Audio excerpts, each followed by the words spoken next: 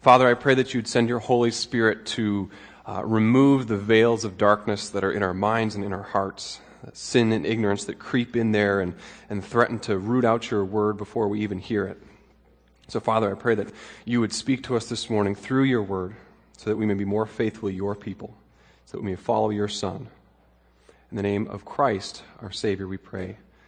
Amen. All right, here's the scene. There's a young couple in their very first year of marriage. And as often happens in marriage, these two soon find that their families that they grew up in had grown up with kind of different guidelines, different principles that govern their lives as a family. Jim and Heather found this out through a laundry day that turned out pretty poorly. So it started off very innocuously. Heather was going to go and do a load of whites. So she put them in there, ran the wash, and was expecting them to come out nice and beautiful and white. She was going to hang them up on a line. It was going to be a great day. But what she didn't know that was in one of Jim's white shirt pockets, there was a black permanent marker that had managed to go into the load with everything else. And so when she pulled the load out, rather than these nice, brightly, freshly washed whites, she had something resembling this, right? Black spots on white. It looks cute on a Dalmatian, but it doesn't look cute when all of your white clothes suddenly are spotted with black. And for a young couple starting off with finances being very tight, you can imagine the tension this caused in their relationship. The blame pretty quickly started. Heather was very clear who was at fault here. In her family growing up, the person who put their clothes into the laundry pile was responsible to clear out all their pockets. Everyone did this. Her father, every single time he put a shirt or a pair of pants into the laundry, he would check for coins or chapstick or markers or pens or anything else. He certainly would never have done that. So that's the right way of doing laundry. Every person's responsible for taking the stuff out. Every person is responsible. That's the right way to do laundry. Jim was at fault, clearly. But Jim saw it a little bit differently. See, in his family growing up, the person who actually put the load into the washer was the one who was responsible for clearing out all the pockets. So his mother, every single time she did the laundry, would check every single pocket and make sure there's no coins, no chapstick, no pens, no markers. So clearly, Heather's at fault. This was the right way to do it. The right way to do it is that the person who actually puts it into the machine is responsible for the laundry. Heather was wrong. It's Heather's fault. So how do you decide who's right and who's wrong? It's not that easy, is it? I mean, Jim and Heather were both influenced by their backgrounds. Each had their own idea of the right way to do laundry and the wrong way to do laundry. I'm guessing from the little smiles I'm seeing here and there that people have had these kind of conversations with their spouses before. There's a right way and there's a wrong way. So how do you decide who's right? Or maybe it's not so important to determine who's right. Maybe there's something more important here than who's in the right and who's in the wrong.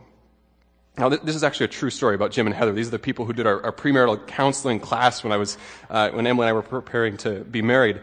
As it happens, divine justice prevailed in this case, and the very next week, Jim was doing laundry, so he was the one putting it into the machine, and Heather had accidentally left one of those kind of petroleum-based lip balm things in the pocket of one of her pants, and she didn't take it out before she put it in the laundry bin, and so she didn't take it out of her pocket. Jim didn't take it out of the pocket when he put it into the machine. Another whole load of laundry ruined, with the roles completely reversed, with each person not playing by the rules of their own family. So they just kind of cried and laughed and threw their hands up and say, well, okay, there's nothing we can do about this. It's hopeless. Our different backgrounds and personalities shape the way we think about right and wrong. They shape the way we think about the right way to do things, the wrong way to do things, the right behaviors, the wrong behaviors, the right actions, the wrong actions. And it happens that those are different from those around us. Other people have different ideas of the right way and the right action and the right behavior. And if you believe this actually even happens within the church. There are even differences among Christians about the right way to do things and the right kind of attitudes, the right kind of behaviors, and the wrong kind of attitudes and behaviors and actions. So what happens when that does happen in the church, when there are disagreements over how things should be done, the right way or the wrong way? Well, Paul's been walking us through in the past couple chapters, Romans 12 and Romans 13 here, what it means to live a life that's transformed by the gospel, totally transformed by the gospel, shaped by the gospel. And now he's going to address a particular issue that the Roman congregation is having. So remember, this was written a couple thousand years ago to a particular church in Rome, in the capital of the Roman Empire. And Paul knows that there's something going on here. There's a source of contention here, a source of division. There's two different groups that have different ideas of the right way to behave. And he's going to address it in chapter 14 here. So what happens when Christians disagree on important but disputed matters? What happens? Romans 14. And if you haven't turned there already, I invite you to turn there. It's found on page 1124 of your Pew Bibles. Romans 14, verses 1 through 23 this morning. So to give you an idea of what's going on, first we're going to get an overview of what the issue is, what the two sides are, and then we're going to see Paul's instructions to one group, and then his instructions to the other group, the other side. So that's where we're going this morning. We start off with what is happening in this church in Rome. Look at Romans 14, verses 1 and 2. Accept the one whose faith is weak, without quarreling over disputable matters. One person's faith allows them to eat anything, but another whose faith is weak eats only vegetables. So this is the presenting problem. It's about food, more or less, right? It's omnivores and vegetarians. Now, before you quickly kind of go in your mind to the contemporary issues of vegetarianism, veganism, food supply, all those kind of things, you have to set those aside because we need to understand what Paul is specifically addressing here, because there's a different context here that plays into why these people are only eating vegetables and why others are thinking it's okay to eat anything. It's likely that these people who were only eating vegetables were doing so for the sake of ritual purity. Coming out of a Jewish background, food purity was a very, very important thing for God's people, especially when they were living in exile, not in the promised land that God had given them in Israel.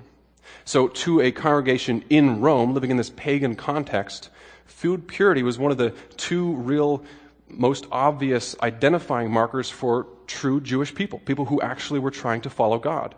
It was food purity, and it was Sabbath observation.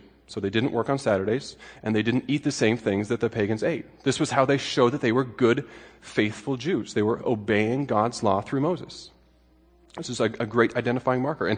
And really, the heroes of the faith in this kind of a context, in a context of a pagan environment, the heroes of the faith were those who maintained their purity in these situations. So think about Daniel. Daniel's one of the great heroes of the Bible, right? Famous for the lion's den and all these things. The book of Daniel starts off with a concern about food. Chapter 1, verse 8. Daniel's living in this pagan context. Daniel resolved not to defile himself with the royal food and wine. And he asked the chief official for permission not to defile himself this way. And the official doesn't want to get in trouble, so he kind of pushes back and says, well, what if you're not as healthy if you only eat vegetables? Daniel proposes a solution. He says, test your servants for 10 days. Give us nothing but vegetables to eat and water to drink, and then compare our appearance and see. So this is the kind of concern that these Christians in Rome have. They're living in this pagan context in Rome. They don't want to eat food that's been perhaps offered to an idol or it hasn't been prepared in a kosher manner. They don't want to defile themselves with this food. They're seeing Daniel as kind of their hero. That's the kind of line that they want to make. Faithfulness to God, clear faithfulness to God, not being defiled by food. They're going to just eat vegetables, just drink water. That's what they're going to do for the sake of purity. So we need to understand that for Jews who had come to follow Jesus, this is a big deal. This isn't just kind of a little minor hang-up that they have that they just need to get over. This is something that's at the core of what they believe it means to be faithful to God. This is what obedience to God looks like when you're in a pagan culture, in a pagan context. So they decided it was better to not eat meat. So that's the one group. On the other side, there were these Christians in Rome who were probably really the majority of Christians in Rome. They didn't see a problem with eating meat. They understood from the teaching of Jesus that purity comes from the heart. Impurity doesn't come from what you eat and kind of defiled by food. They can point back to a great proof text, Mark 7. Jesus is addressing the idea of food, and he says, "Don't you see that nothing that enters a person from the outside can defile them? For it doesn't go into their heart, but into their stomach and then out the body." And Mark adds parenthetically, in saying this, Jesus declared all foods clean. So it's clear here that food isn't really a huge issue for those who are followers of Jesus. Cleanness comes from the heart. And for those who are purified by Jesus, food is just something that kind of enters and leaves the body. It's an inconsequential thing, relatively speaking. Food doesn't make you impure. They understand this, and so they're going to eat anything. Interestingly, Paul sides with the people who eat anything. He sides with the omnivores. So he actually says in the first couple verses there that people who eat only vegetables are those who are weak in faith. In other words, they haven't understood the full implications of the gospel when it comes to this area. They don't yet understand what happened when Jesus came. And very clearly in verse 14, which we'll see in a moment, but I'll read it now, he lays his position out. I am convinced, being fully persuaded in the Lord Jesus, that nothing is unclean in itself. In other words, these people are fundamentally wrong. There's a right side to this and there's a wrong side to this. These Christians who think that they need to maintain some kind of purity as under the law of Moses when it comes to food, they're fundamentally wrong about this. They've missed some of the implications of the gospel here. This is not about ritual purity when it comes to food anymore. So Paul is saying that these other people who are eating everything, they are fundamentally right about the gospel. Okay, now that changes the opening story, doesn't it? It changes the situation from that. And in that situation, as far as I can tell, the laundry situation, there's no right and wrong way to do it, right? It's not like it's the God-ordained way for each person who puts their laundry into the chute to check their pockets, and it's not the God-ordained way for the person who puts the laundry in there to check their pockets. I mean, there's not really a right way and a wrong way there. But here there is a right way and a wrong way. There's one group who's right about the implications of the gospel, and one who's wrong about what it means to live out the gospel when it comes to food. But even though that is true, Paul doesn't just say to the one group, you're right, you're wrong, you guys who are wrong, get on board with those who are right. He's pushing us to see that there's something more important than deciding who is right in this particular conflict in the Roman church. So this is what he says. This is the overview, verse 3, the instructions to each side. The one who eats everything must not treat with contempt the one who does not. And the one who does not eat everything must not judge the one who does, for God has accepted them. So each group gets its own instructions. We're going to look at these in turn. First, the kind of more traditionalists, the conservative ones, the ones who think that they need to maintain some sort of purity. To them, the underlying message is you cannot judge those other Christians. We could kind of subtitle this section, this is the right way to be wrong. So there's a wrong way to be wrong, and there's a right way to be wrong. This is the right way to be wrong. Now put yourself in their position. What's your natural response when you have a conviction against something? So you think doing that thing is a wrong thing, and then you see someone else do it. Well, you judge them, right? They're a sinner. They're doing the wrong thing. I have a conviction against that. They're doing something wrong. They're a sinner. But Paul says there's no room for that. Again, picking up in verse 3. The one who does not eat everything must not judge the one who does, for God has accepted them. Who are you to judge someone else's servant? To their own master servants stand or fall, and they will stand, for the Lord is able to make them stand. So Paul is telling these people with the stricter rules, the stricter scruples, that they can't judge other people. That's not an option for them. These Christians can't judge other Christians who don't share their scruples because they're not their master. Those other Christians have one master, one Lord, and I'm not it. So I can't judge someone else. Only the master is the one whose opinion really matters. Every Christian is a servant of Jesus, and so Jesus' opinion is what really matters. Now, this is a really important step in this. It's a key theme in the whole passage here. Everything you do as a Christian is done in service to God. There's no part of life that's outside of the sphere of what it means for you to be a follower of Christ. You have one master, and everything you do must flow out of that. So it's a lot more than just food purity in mind here. Look at the next paragraph here, 5 through 9. Paul is building this argument. One person considers one day more sacred than another. Another considers every day alike. Each of them should be fully convinced in their own mind. Whoever regards one day as special does so to the Lord. Whoever eats meat does so to the Lord, for they give thanks to God. and whoever abstains does so to the Lord and give thanks to God. For none of us lives for ourselves alone, and none of us dies for ourselves alone. If we live for the Lord, and if we die for the Lord. So whether we live or die, we belong to the Lord. For this very reason Christ died and returned to life, so that he might be the Lord of both the dead and the living. See, Paul is pushing us far beyond issues of food purity and Sabbath regulations and all these things. He's pushing us much deeper than that. He's saying these decisions that we make in our everyday life, those are not matters of personal preference. The decisions you make regarding food and regarding Sabbath and holy days and all those things, those are decisions that are made because you have a master. Jesus is your master, and so everything you do, every single part of your life is lived under that umbrella. You have one master. So the first step for these people who are more kind of tighter scruples, the more traditionalists, the first step for them in being able to not judge is understanding that these other people have a master and I'm not their master. Like me, they have a call to obey Jesus. Jesus is their master. He's the one who will determine if they stand or fall. Paul then pushes it ahead to see a second step here to how not judging is a possibility for these people. So verse 10. You then, why do you judge your brother or sister? Or why do you treat them with contempt? For we will all stand before God's judgment seat. It is written, as surely as I live, says the Lord, every knee will bow before me, every tongue will acknowledge God. So then, each of us will give an account of ourselves to God. Therefore, let us stop passing judgment on one another. Judging is simply not our business.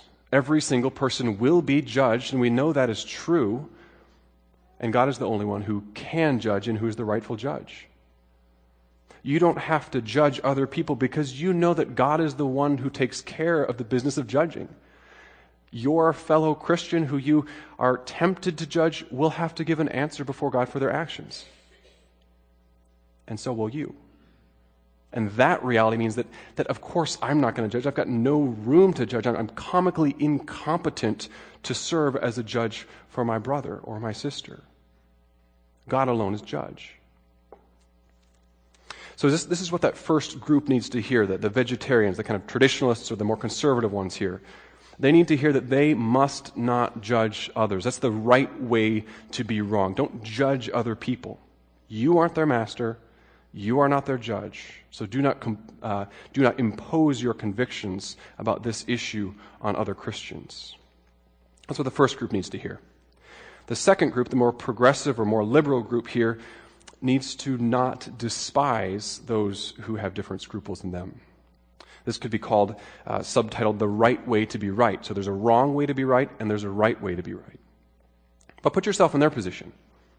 You understand that the gospel frees you to do a particular thing.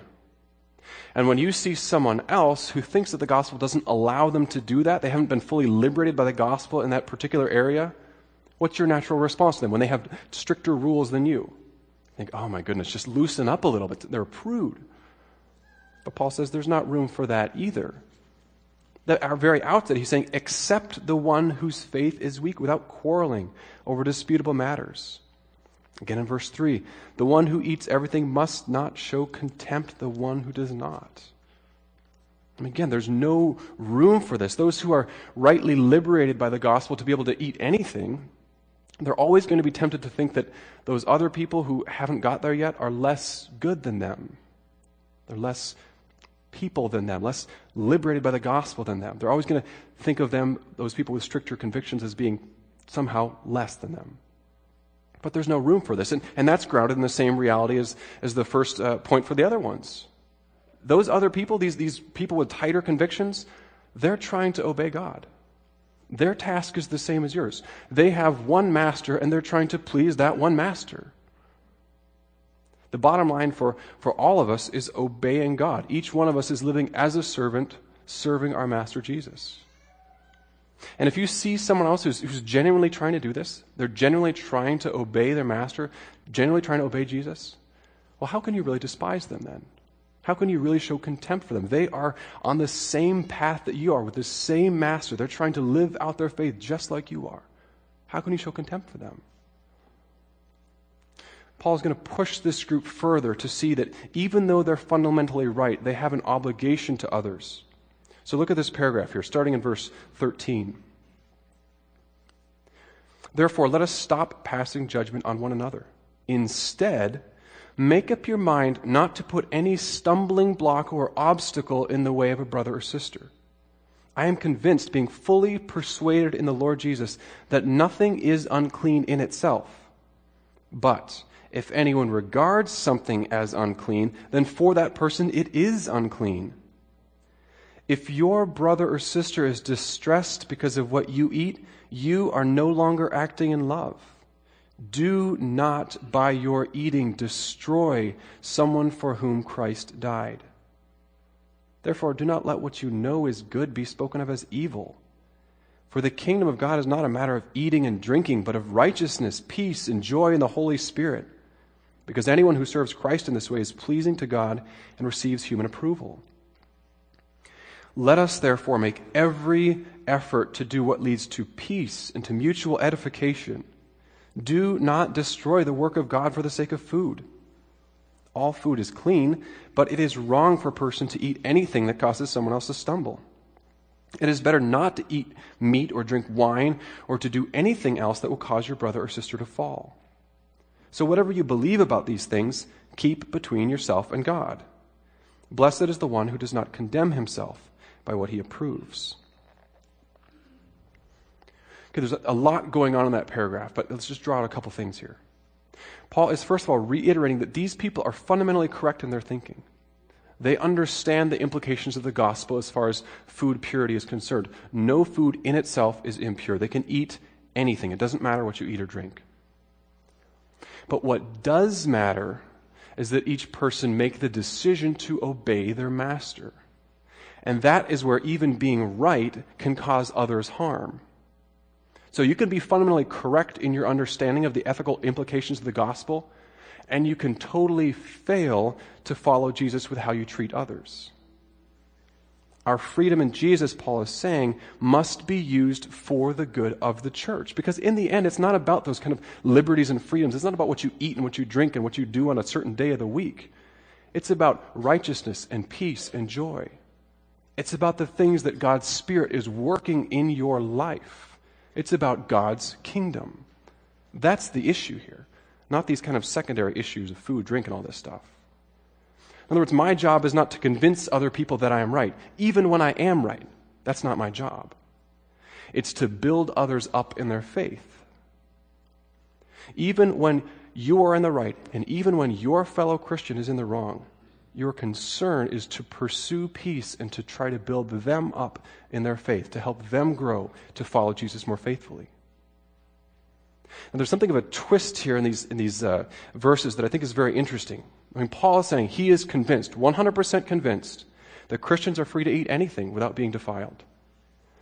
But he says that those who are not convinced of the same thing would actually be sinning if they did it. 2 verses show this. Verse 14. I am convinced, being fully persuaded in the Lord Jesus, that nothing is unclean in itself. That's about as strongly as he can say that statement. But if anyone regards something as unclean, then for that person it is unclean. Or the last verse, verse 23. Whoever has doubts is condemned if they eat, because their eating is not from faith. And everything that does not come from faith is sin. So Paul's saying, fundamentally, it doesn't matter what you eat. But for some people, eating certain things is a sin. So how can he say both of these things? Food doesn't really matter. You can eat anything. And yet, for some people, food does matter, and eating it would be a sin for them. How can he say that in the same sentence? Well, it's about obeying the master. So the danger that these stronger Christians have, those who understand the full liberation of the gospel, the danger they have is to trying to liberate their fellow Christians who have tighter scruples on this and actually lead them to disobedience to God, actually lead them on the path of sin in an attempt to liberate them. Think about it this way. Emily's family had this big Rottweiler dog when she was growing up. Beautiful black Rottweiler named Gertie. And there was one thing that Gertie was very, very clear about. Her master was Emily's dad. Emily's dad was the boss. That was the one thing that Gertie knew, without doubt. He was the one who set the rules. He was the one who punished. He was the one who rewarded. She was charged with making Emily's dad happy. That's her job. So, one of the rules that Gertie had was that she was not allowed in the upstairs part of their family's house.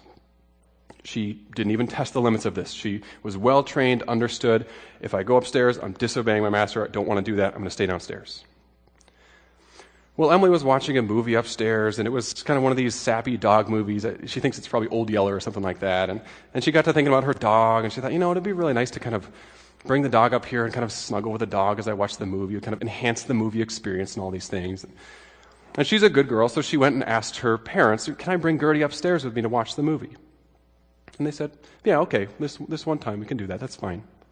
So Emily goes and gets Gertie, and she kind of brings her to the stairs, and Gertie starts to panic because she's not supposed to do that. She's not supposed to go upstairs. And here's Emily, this little girl, is dragging this huge dog up the stairs against its will, and finally plops down in front of the TV and turns it back on, watching the movie. But the poor dog is miserable, looking around, afraid of getting caught. She knows she's in trouble. She knows this is the wrong thing. And Emily finally let the poor dog go. She took her hand away, and the dog just scooted back as quickly as possible back downstairs. And Emily's thinking, what on earth is going on here? There's nothing wrong with that. My dad said it's okay. I asked him, you're allowed to be here. Just enjoy the liberation of something that you've never experienced before. But to the poor dog, this is the shame and the fear of disobeying her master. I mean, this is what the danger of the meat-eating, liberated Christians in Rome.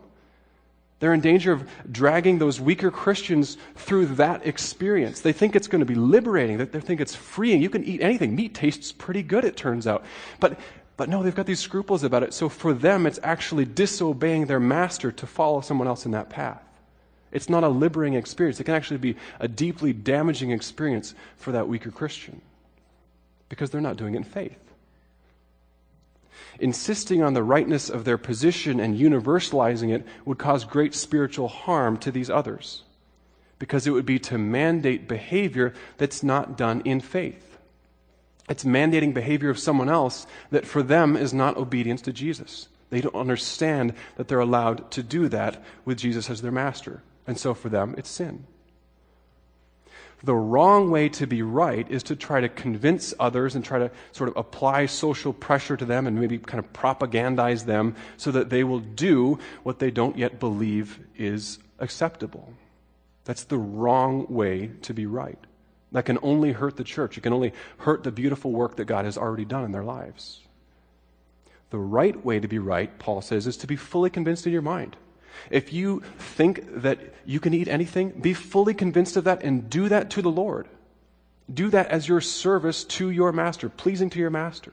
Be fully convinced in your own mind, but don't try to push that on someone else. Don't try to universalize your understanding or your scruples on a disputed matter.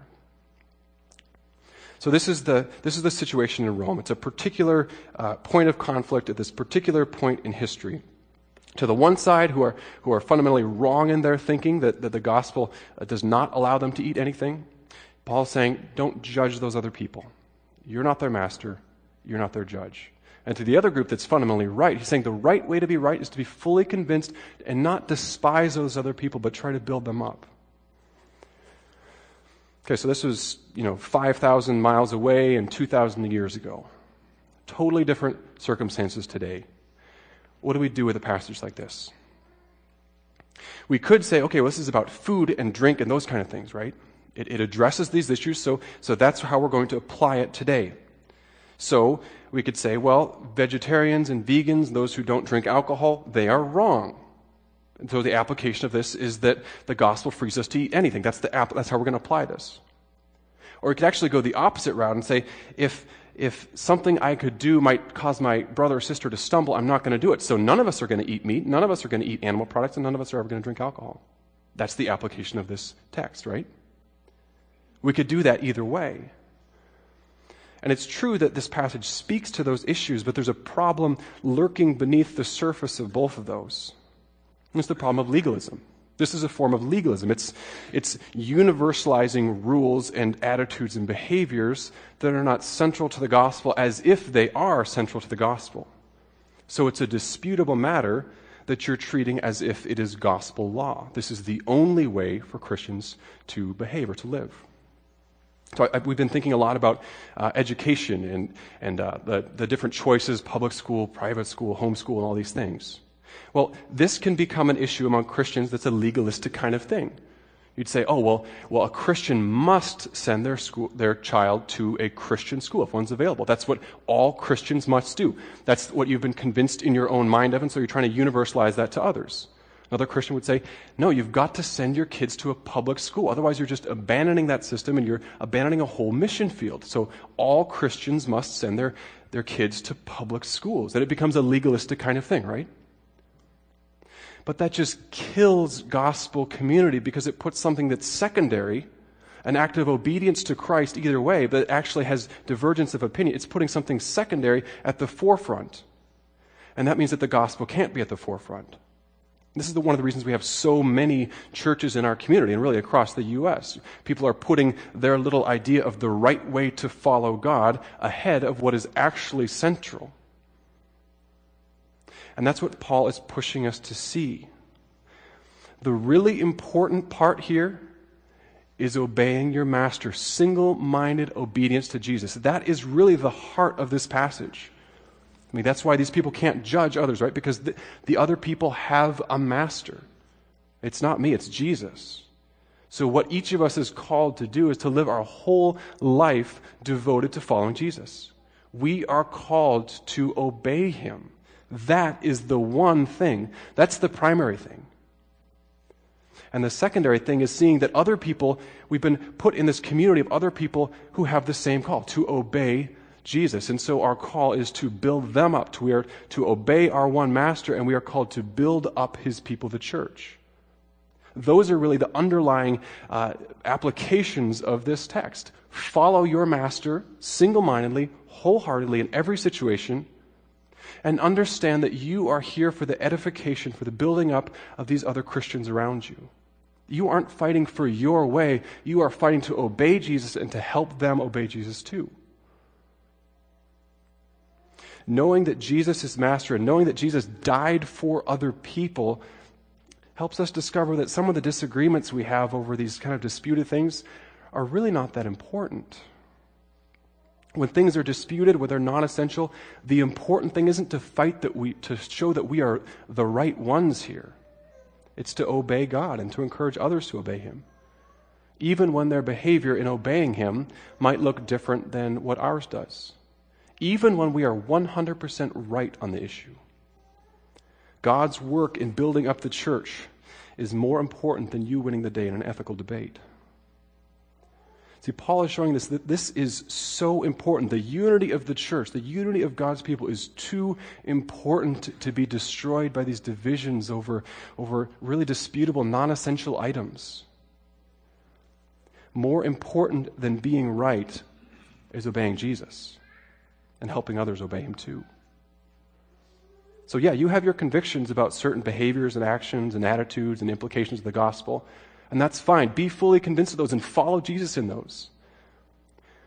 But where there's dispute among people of God of what that looks like to live out, you are not allowed to universalize those scruples into gospel law. What we are trying to do here at Trinity is to build a community of people who follow Jesus as the one thing. That's the heart of what we're trying to do here. We are trying to follow Jesus. If we are going to do that, we need to allow these kind of disputes and arguments to go on with good, healthy debate sometimes, but when those start to tear other people down, those have to be put aside. There is no room for that. We are here to follow Jesus and keep that the central part of who we are and what we do. And when we do that, we find that of these other people around us who are following Jesus with us, these are good people. God is doing incredible work in their heart. And we're able to praise him and trust him for doing that. But really, this is not possible, this kind of community life, this is not possible unless we actually are rooted in the gospel and understand it. The way you behave towards others will show how the gospel has rooted or not rooted in your heart. So in other words, your action towards others will always be filled with competition and jealousy and fear and division and distrust if your heart remains unregenerate. Because that's where it really comes from. That's where these attitudes come from. They come from a heart that is self-centered. But when God actually works in our hearts and shows the truth of who we are, when we really understand the gospel, that we were people who were enemies of God, rebellious against Him, we actually deserved hell. We really did deserve hell. That's who we were. And then God shows you what He has done for you in Christ, that He has removed that sin from you, that He has reconciled you to Himself, that you are His child. Well, then suddenly you don't have to keep fighting for you and for your rights and for your liberties. You're able to see that your one thing, the one thing you are called to do is to follow Jesus. And then you're free to stop these little bickers and quarrels and stuff like that, free to build up the body of Christ, because you understand that it's not about eating and drinking, all these things. It's about God's kingdom. It's about righteousness, peace, and joy. It is then when we understand the gospel that we are able to trust that God is doing a beautiful work in the hearts of these people who we disagree with. And He's doing a beautiful work in our heart too. That is what we are about here. We are about following Jesus with everything we have and about trying to help each other do the same. May God help us. Please pray with me. God, it is so difficult to do this kind of thing. It's so hard when we do have different attitudes and actions. We sometimes think it would be so much easier to be a church full of people who had the exact same opinions and the exact same behavior patterns. We all believe that this was a good thing, this is a bad thing, this is a good thing, this is a bad thing. We lay out the list, and that's what we want. And you've called us to this group of people who sometimes is maddeningly different than us. And they have different backgrounds and different personalities, and all that plays into what they think is right and what they think is wrong. Father, I pray that you would so impress upon us the gospel of Jesus Christ that we would be free to follow your Son, to follow Jesus with everything we have, and so that we're able to give up on all of those personal rights and squabbles and to build up your church in faith. Even if those other people look different than us. Even if those other people are occasionally wrong in their thinking. Even if those people are way too strict in their rules. Even if those people appear to us to be way too liberal. Father, work your gospel into our heart and build us into your community to reach the area around us. We pray this in the name of Jesus. Amen.